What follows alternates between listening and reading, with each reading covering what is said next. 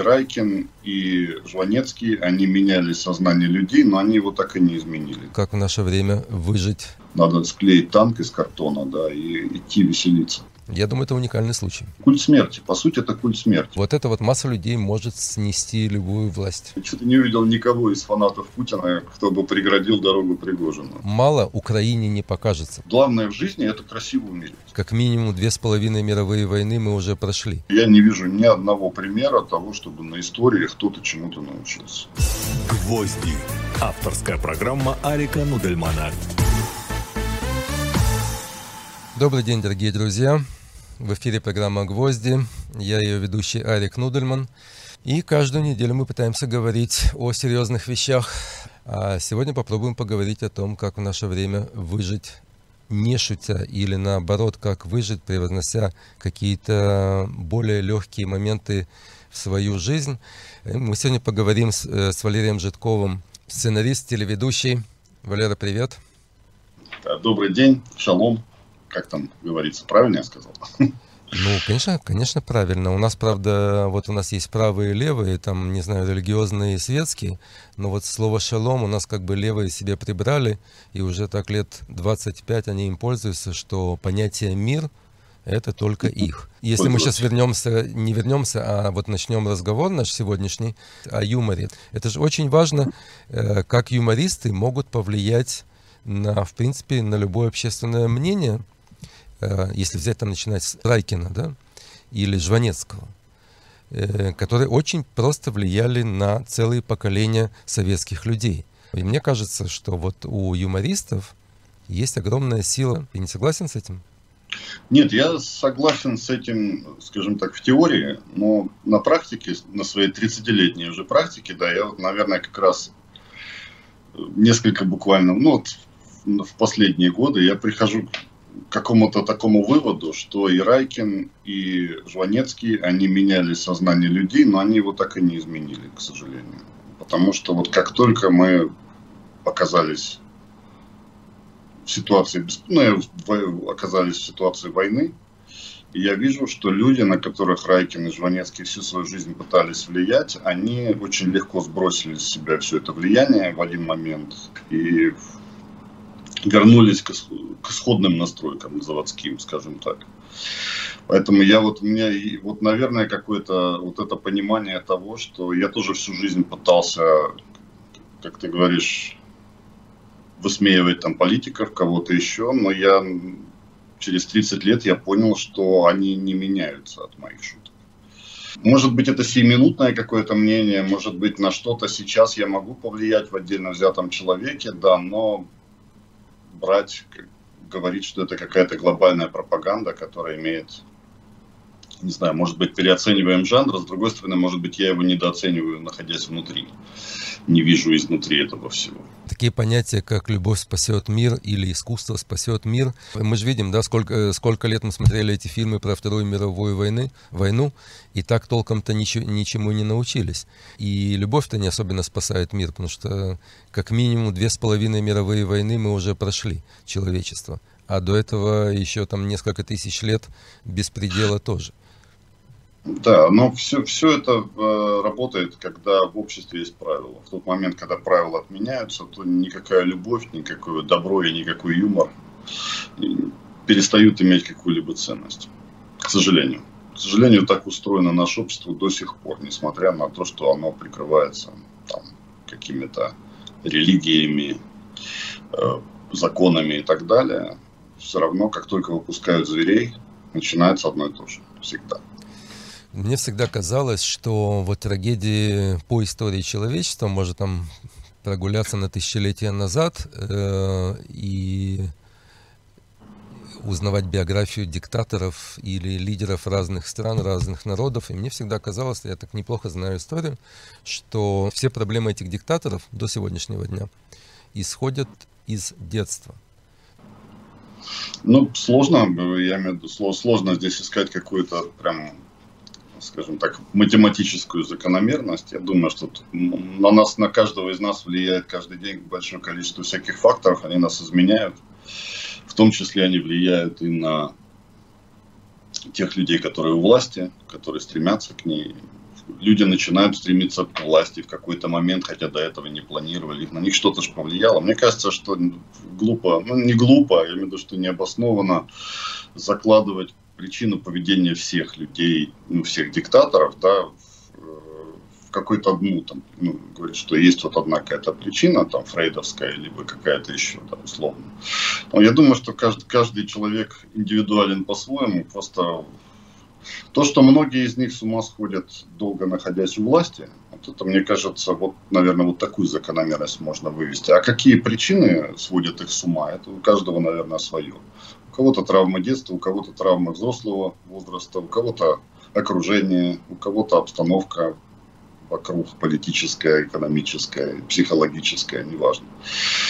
Ну, так что я думаю, что здесь, ну, не только в детстве проблемы могут быть. Знаешь, у нас сейчас вот такое состояние, может быть, это было состояние 30-х годов прошлого столетия, но вот сейчас мир живет в такой, мне кажется, высшей степени неопределенности. То есть, с одной стороны, идет война, да, между Россией и Украиной, с другой стороны, в этом участвуют практически все цивилизованные страны в той или иной степени. А больше всего все страны, абсолютно все, никто не понимает, что будет завтра. Какая цивилизация будет, как это все разрулится, как человечество будет выглядеть. Вот в плане тебя, творческого человека, как ты видишь эту ситуацию? Ну, у меня вот сейчас ощущение, что на самом деле вот в этой всей глобальной проблеме, я могу ошибаться, я могу это, ну, как бы сам себе сформировать. У меня есть ощущение, что сейчас вот на самом деле проблема в том, что столкнулось сразу 3 цивилизации вот в этой войне. Ну, моя реалия сейчас здесь, да, мы, находясь в Украине, мы столкнулись с тем, что на нас напала Россия. Вот так вот просто взяла и напала. Да? Это что-то, это Вторая мировая, это 4 утра, это ракеты, это что-то из середины прошлого века. Методы, мотивы, то, как это все оправдывается, то, как это все преподносится, это калька, абсолютная калька со всех немецких и советских войн середины прошлого века. Это абсолютно та же риторика, абсолютно те же самые словосочетания, то есть абсолютные рифмы ко всему тому, что было там в конце 30-х годов и в 40-х и так далее прошлого века. Это сегодня столкнулось со вчера. В то же время весь мир, который уже живет сегодня, ну, за исключением некоторых стран, которые прям очень хотят во вчера вернуться, мир, который живет, столкнулся сегодня, он сталкивается с завтрашней цивилизацией.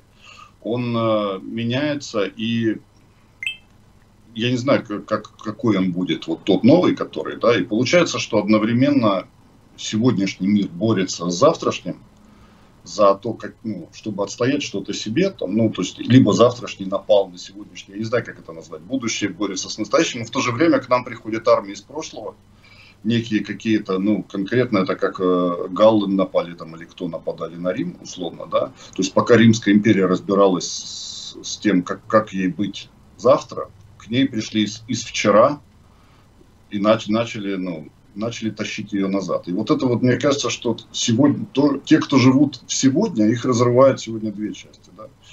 Условно, это война России, которая развязала, тянет людей назад. И вот эти все перемены, все не знаю, как их назвать одним словом, ну, искусственный интеллект, вся новая информационная абсолютно структура мира, которая во время ковида была четко протестирована и стала понятной в том плане, что как можно через информационные поля влиять на экономику, политику, социологию, поведение целых групп людей, целых стран, на поведение, ну, огромного количества людей в общем мире. Как можно создать модель управления поведением мира.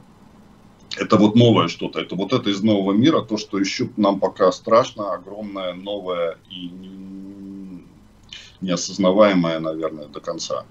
Вот мне кажется, мы сейчас, и в этом самая главная проблема, что непонятно, в какую сторону воевать, в какую сторону, с чем бороться, с кем, потому что 3 стороны, вот как мне кажется, в этом сегодняшнем мировом хаосе и в этом сегодняшнем мировом безумстве. Ты, находясь сегодня в Украине, в Киеве, проживая там каждый день, да, выходя на улицу, заходя в магазины, не знаю, в поликлиники, чувствуется ли вот такое, что если нет сирены, нет бомбежек, то если какое-то несчастье не случилось, то это уже счастье? Ну, я как бы видел Киев с первого дня войны и до сегодня. Я имею в виду, что я видел, как он менялся. Да? Я видел то, как жизнь, желание жить в людях, оно побеждало страх, оно побеждало все, все то, что происходит. Оно побеждало даже, может быть, где-то какие-то разумные вещи. И еще даже в прошлом летом, даже в прошлом мае, это было сколько там прошло, два там месяца полноценных, да, 2,5, наверное, месяца прошло от начала таких полноценных боевых действий, от бомбежек, от всего остального. Даже вот в прошлом мае я был удивлен, когда люди начали выходить на улицу с собаками, с детьми, и город расцвел и зеленью, и он расцвел жизнью. Смех раздался где-то, какие-то, это еще было в прошлом году. Сегодня мы, как бы это жутко не звучало, наверное, это стало средой обитания, что ли. Привычкой. То есть, да, это, мы живем в этом, пытаемся продолжать жить, потому что нельзя 1,5 года просто сидеть и ждать чего-то, бояться чего-то. Нужно ходить, дышать, нужно общаться, нужно смеяться, нужно любить, нужно... Дети ходят, дети, я уже детьми называю подростков и студентов, а это уже дети, да, выглядят. Вот, суббота, воскресенье гуляют по набережной в центре. Это у них, да, у них такой период, когда им нужно общаться, для них это важнее, чем воздушные тревоги и так далее. А эти риски, которые каждый человек, находясь в Украине, сегодня испытывает, они стали частью сознания, частью жизни. Я вот наблюдаю за творческими людьми в Украине. Вот как тебе работается в плане творческом, как тебе пишутся или не пишутся тексты в это время?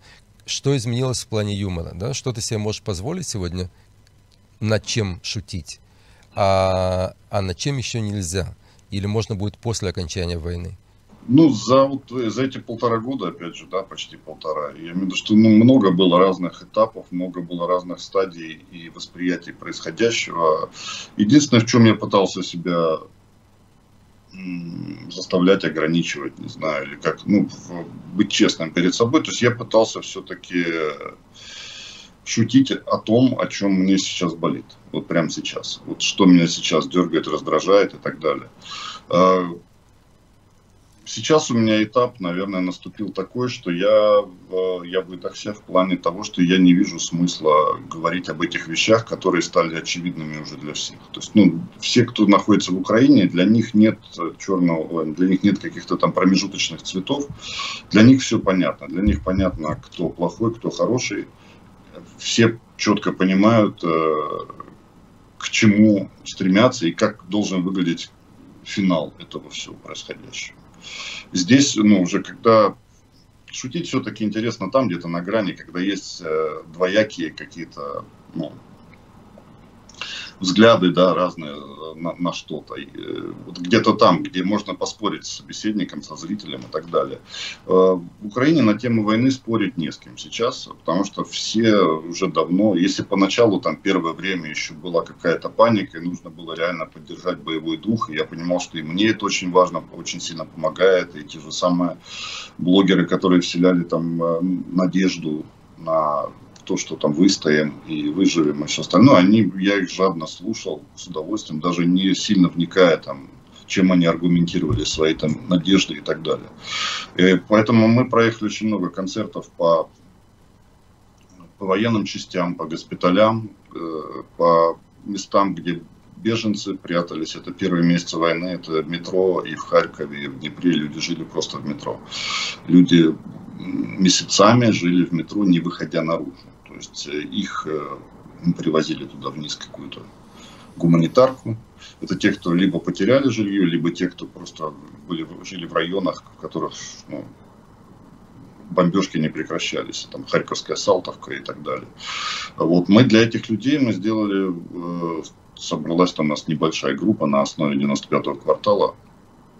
более 200 концертов сделали, проехали по тем, ну, по линии соприкосновения, скажем так, по городам, которые ближе к боевым действиям. Это начиная от Одессы, Николаев, и Запорожье, и Кривой Рог, и Днепр, и Харьков. В общем, вся та страна. И вот тогда мы реально, когда выступали, и нас видели, что мы вот они приехали, и мы что-то там шутим. Это все воспринималось очень жадно, очень, с положительной точки, с позитивной жадно. Людям это было реально нужно. Это все было какое-то. Сегодня, во-первых, это уже к этому, наверное, привыкли, к этим артистам, а ко всему остальному, да. Ну и устали все очень сильно. Все очень сильно устали, потому что на коротком отрезке времени люди могут мобилизоваться, да, от всего отказаться и настроиться на какую-то одну цель, а когда это время очень сильно затягивается, устали все, и... Ну вот продолжение этого, что устали, должен ли ты себя каждый день собирать? Конечно. Я думаю, что все в стране каждый день себя должны собирать, так или иначе. Это потому что ничего не закончилось. Заканчиваться оно, и завтра оно не закончится, это видно. Это все. И каждый день это приносит ужасные трагедии. Каждый день гибнут люди и мирные, и военные. Каждый день гибнут, которые, в принципе, вчера тоже были мирными. Это не какие-то априори военные, которые всю жизнь сидели и ждали, когда начнется война. Это те же самые мои друзья, мои знакомые, которые пошли добровольцами, которых призвали по мобилизации, которые... они тоже гибнут каждый день. И они бы с удовольствием это уже как-то прекратили. Полтора года Украина борется за свое существование, за свою нацию, за свою землю, за своих людей. А с другой стороны, я смотрю сейчас в России, что как бы нам ни говорили, нет, мы не за Путина, нет, мы молчим, потому что мы не можем ничего говорить, и можно понять этих людей. Но с другой стороны, я вижу, что у Путина есть огромная поддержка среди глубинного народа России. И пока оно будет в таком положении или в такой ситуации, то, я не знаю, никакой Пригожин там не дойдет до Москвы, потому что они все равно его любят, этого Путина. Начнем с того, что любовь к Путину никак не проявилась во время похода Пригожина. Да, и что-то не увидел никого из фанатов Путина, кто бы преградил дорогу Пригожину. То, что Пригожин сам развернулся, не дойдя до Москвы, это уже второй вариант. Это гораздо сильнее повлияло, чем любовь людей к Путину. Я не знаю, как это объяснить. И говорить за всех россиян, это тоже, наверное, глупо.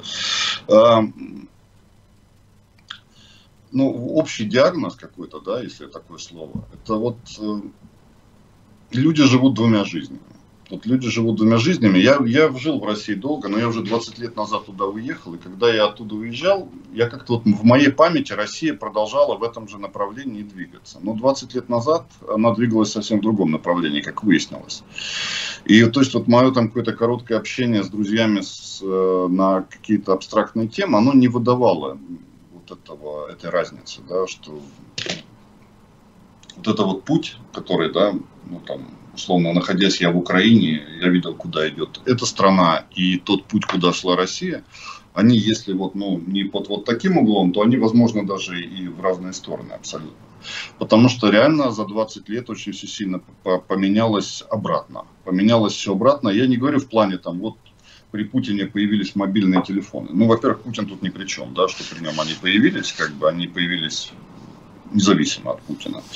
Но с точки зрения отношений людей к власти, отношения государства к людям, с точки зрения отношений людей друг к другу, эти все самые важные взаимодействия, на которых строится сегодняшнее общество, по сути, я все три их и назвал, да, государство, люди, власть и люди между собой.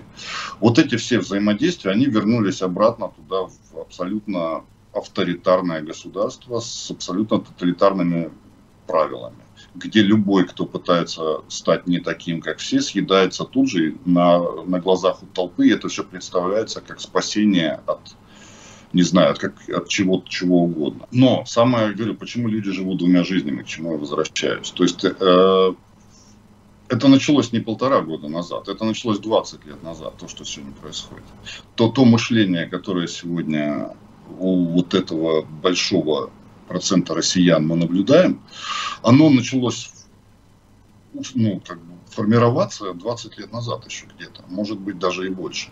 Оно формировалось каждый год, потому что я в какой-то момент, это еще было даже до 2014 года, до аннексии Крыма, до Донбасса, это все было до 2014 года, я начал замечать, что риторика российских телеканалов, она стала агрессивной по отношению к Украине, к украинской независимости, к украинскому языку, к украинской самоидентичности.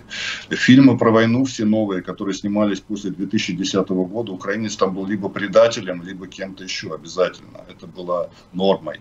И то, что нормой, видимо, это было установкой какой-то. Я же тогда еще говорил, говорю, ребята, что за День Победы, что такое? За 70 лет не было ничего, что может быть важнее той войны.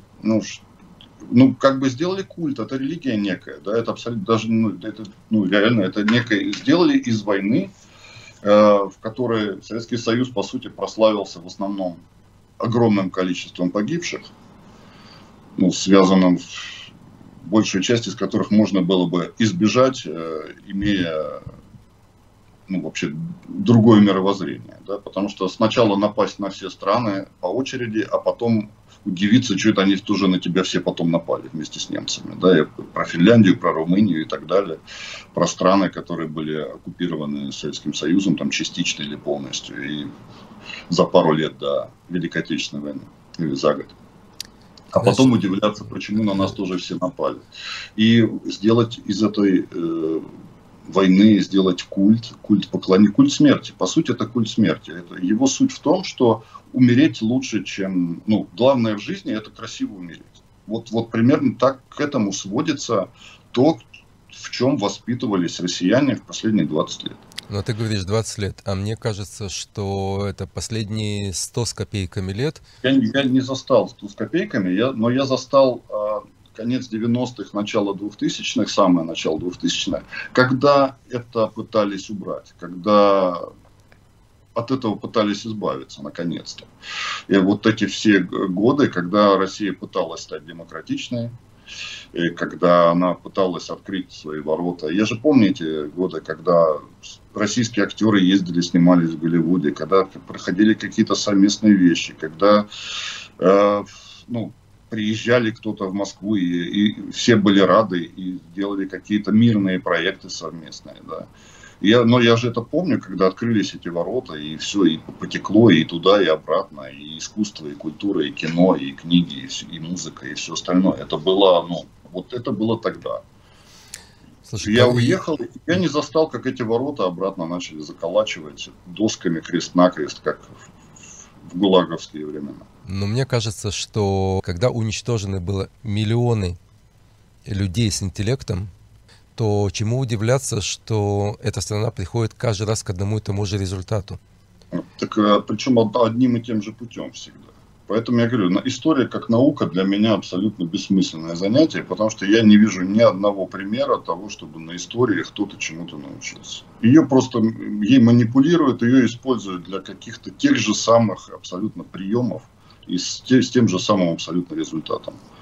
Поэтому, говорю, история как наука для меня, ее исказили, ее извратили, и это абсолютная служанка скажем так, на дворе у господ. Ну, смотри, у меня есть один пример такой, как ваша команда все-таки смогла изменить взгляды целой страны. Да? То есть то, что вы делали в квартале, мне кажется, это действительно будут потом изучать и немало. То есть вы же не просто критиковали власть, вы открывали глаза огромному количеству населения на коррупцию, на то, как не должно быть, на то, как вы, хотите видеть эту страну, как она должна развиваться. Мне кажется, таких примеров было довольно мало в других странах, чтобы вот такая команда ребят собралась и жестко смогла изменить, вплоть до того, что потом одного из лидеров этой команды выбрали президентом. Я думаю, это уникальный случай. С точки зрения уникальности я соглашусь. Наверное, если бы я увидел кино об этом когда-то, да, я бы подумал, что это полная выдумка, и такого быть не может. В чем, наверное, заслугу квартала я действительно могу подтвердить, да, свою основу, это то, что нам удалось за вот время своего активного существования, нам удалось то, что вот о чем я говорю, нам удалось сократить дистанцию между людьми и политиками. Нам удалось выбить из голов людей. Я почему говорю, что бороться с политиками бесполезно. Я это понял еще где-то на 5-м году творчества. Политики не меняются. Надо бороться с восприятием людей, этих самых политиков. Вот с ним я лично и боролся. То есть, и кажется, наша главная заслуга то, что люди перестали воспринимать их как отдельную касту каких-то небожителей, так как это формировалось в мышлении советского человека. Да? То есть, если секретарь горкома, то вопросов, откуда у него 8-этажный дом, ни у кого не возникало. 4 Волги и так далее. Да? То же самое передалось по наследству в независимые республики уже, да, страны, которые сформировались на территории бывшего СССР. Да, то есть я имею в виду, что это все по наследству передалось из власти во власть. То есть те, кто был в КПСС, перекрасились там в либералов, демократов и так далее. Бывшие комсомольцы, да, строили себе дачи точно по такому же принципу абсолютно, как их предшественники, да, но прикрываясь лозунгами про демократию и так далее. Это все было нормой. Это все было нормой в 90-е, это все было абсолютной нормой в начале 2000-х, но это перестало быть нормой в Украине, по крайней мере, это перестало быть нормой, наверное, окончательно после 2014 года. И то, что мы это делали не сами, народ, наверное, люди созрели до того, чтобы хотеть это. Люди созрели до того, чтобы это воспринимать. Общество реагировала на наши шутки очень открыто и жадно, потому что оно дошло до того уровня, когда их это все немножко замучило. И плюс, конечно же, у нас была уникальная история, у нас была возможность говорить все, что мы хотим. То есть правила работы квартала на телеканале Интер, на телеканале 1+1, 2 основных канала, на которых мы за эти годы выходили. Главное правило номер 1 было: нас никто не редактирует. И я говорю, я живя в Украине, я вот так по инерции думал, что Россия примерно такая же. Но что она также примерно развивается. Как-то вот это восприятие, опять же, там с детства, которое что... когда я в 2002 году приехал сюда, или в 2003, когда я приехал, переехал уже жить, не было еще ощущения, что ты приезжаешь в другое государство.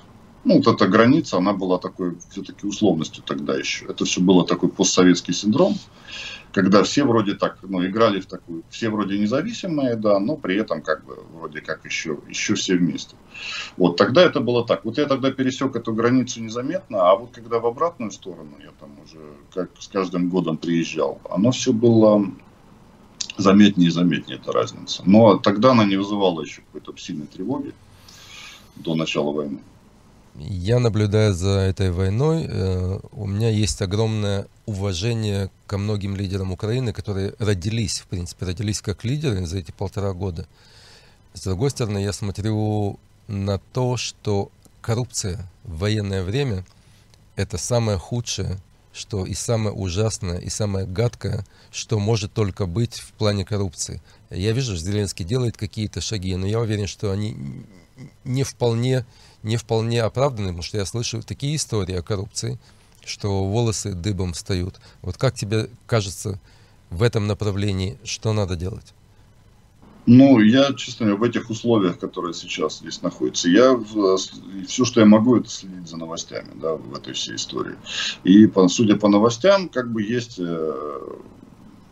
посыл, да, что их ловят постоянно и снимают с должностей и так далее, и что-то происходит в этом плане. Есть несколько достаточно серьезных организаций, которые занимаются непосредственно государственной коррупцией. Усиливать эту борьбу, за счет каких средств ее в условиях войны можно усиливать или что-то еще, сложно. Опять же, первопричина там же, она вся еще там же. У нас большинство людей было воспитано, живущих сейчас, и особенно те, которые во власти, да, большая часть из них все-таки еще застала Советский Союз. Многие из них это дети советских каких-то чиновников или, не знаю, владельцев заводов, газет, пароходов, да, которые воспитывались еще дома в этой атмосфере. Да. Я думаю, что вот эта форма, она все равно отомрет. Понятное дело, что во время войны люди все не стали одновременно все хорошими и честными. Да. Люди, которые были к этому склонны когда-то во время войны, они... Просто сейчас это заметнее.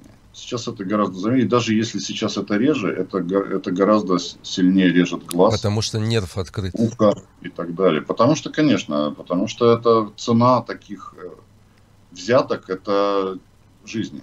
Это жизни твоих соседей, твоих людей, людей, которые живут вокруг тебя, с которыми ты вчера здоровался и так далее. Еще одну тему я хотел бы с тобой затронуть, в надежде на то, что война в ближайшее время закончится. И нельзя не смотреть на то, что произойдет после, да, в мирное время, в первые месяцы, в первые годы. Вот эти сотни тысяч солдат, которые вернутся с фронтов. Тебе не кажется, что мало Украине не покажется? Потому что каждый будет требовать, и, может быть, справедливо, каких-то льгот для себя. И вот эта вот масса людей может снести любую власть. Абсолютно предсказать, что будет, предугадать невозможно. Да, то, что этот потенциал, он есть, назрел, то, что люди на самом деле... война в любом случае всегда абсолютно... Она по-разному начинается, но всегда одинаково заканчивается. Она заканчивается, когда люди осмысливают ту трагедию и сталкиваются с посттрагедией. Да, эти годы, которые восхваляя войну 41-45 года, Россия та же самая, да, она забывает рассказывать о том, что было после этого 5-6 лет или 7, и какими средствами боролись с теми же самыми ветеранами и так далее. Там, эти все подробности, они же умалчиваются, да, это же праздник теперь, это же теперь праздник почему-то стал, такой, как бразильский карнавал. Надо склеить танк из картона, да, и идти веселиться, нарядить детей, да, во что-то там. Вот. Конечно, трагедия не закончится с окончанием войны, но в любом случае многие страны это переживали и пережили. Да. Как этого не избежать? Они должны, они вернутся, конечно, и государство, общество. Цивилизованный мир должен будет помочь Украине, обязан будет помочь Украине снова стать мирной страной. И я думаю, для этого будут нужны огромное количество инициатив и социальных, и психологических, и так далее, которые должны будут... Вот эта история о том, что вот сейчас все вернутся и все начнут себя так вести. Я общаюсь с военными, которые находятся там или там приезжают в отпуск, возвращаются обратно. То есть я много общаюсь. Вот в этой риторике, наверное, все-таки выдается частное за норму. Да? Я имею в виду, что, конечно, есть люди, которые психически неуравновешены были и до войны, и это все усугубилось очень сильно. Да. Но те люди, которых я знаю, которые воюют с первых дней и по сегодня, они продолжают быть адекватными, на мой взгляд, опять же. Большинство из них, по крайней мере. Поэтому у меня есть все-таки надежда на то, что после войны будет, конечно же, тяжело, но легче, чем во время войны. Я думаю, что после окончания войны у вас, у актеров, у юмористов откроется такой пласт новых возможностей. Я не думаю, что наша сфера будет сильно востребована в этом плане. Будет, наверное, какая-то идеологическая потребность на что-то такое. Но я думаю, что наша сфера все-таки будет возвращаться к жизни после того, как все остальные сферы восстановятся. Потому что все-таки зрелища идут после хлеба в потребностях человека. Вот. И первые силы будут брошены на строительство, на жизнь, на здоровье, на восстановление. А культура и искусство будет способствовать этому. Просто, да, развития какого-то в первые годы я не вижу после войны. То есть это потом, когда у людей появятся свободные деньги, только тогда заживут артисты. То есть мы последние будем, кто начнет зарабатывать после войны. Валерий Жидков. Валер, Украине победы. Спасибо, что согласился участвовать в нашей передаче. Надеюсь, следующая наша беседа будет на веселые темы, и для этого у нас будут все обстоятельства. И в Тель-Авиве приезжайте.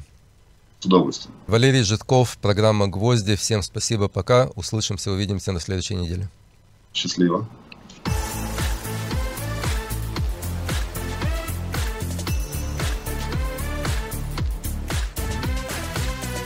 «Гвозди». Авторская программа Арика Нудельмана. «Гвозди».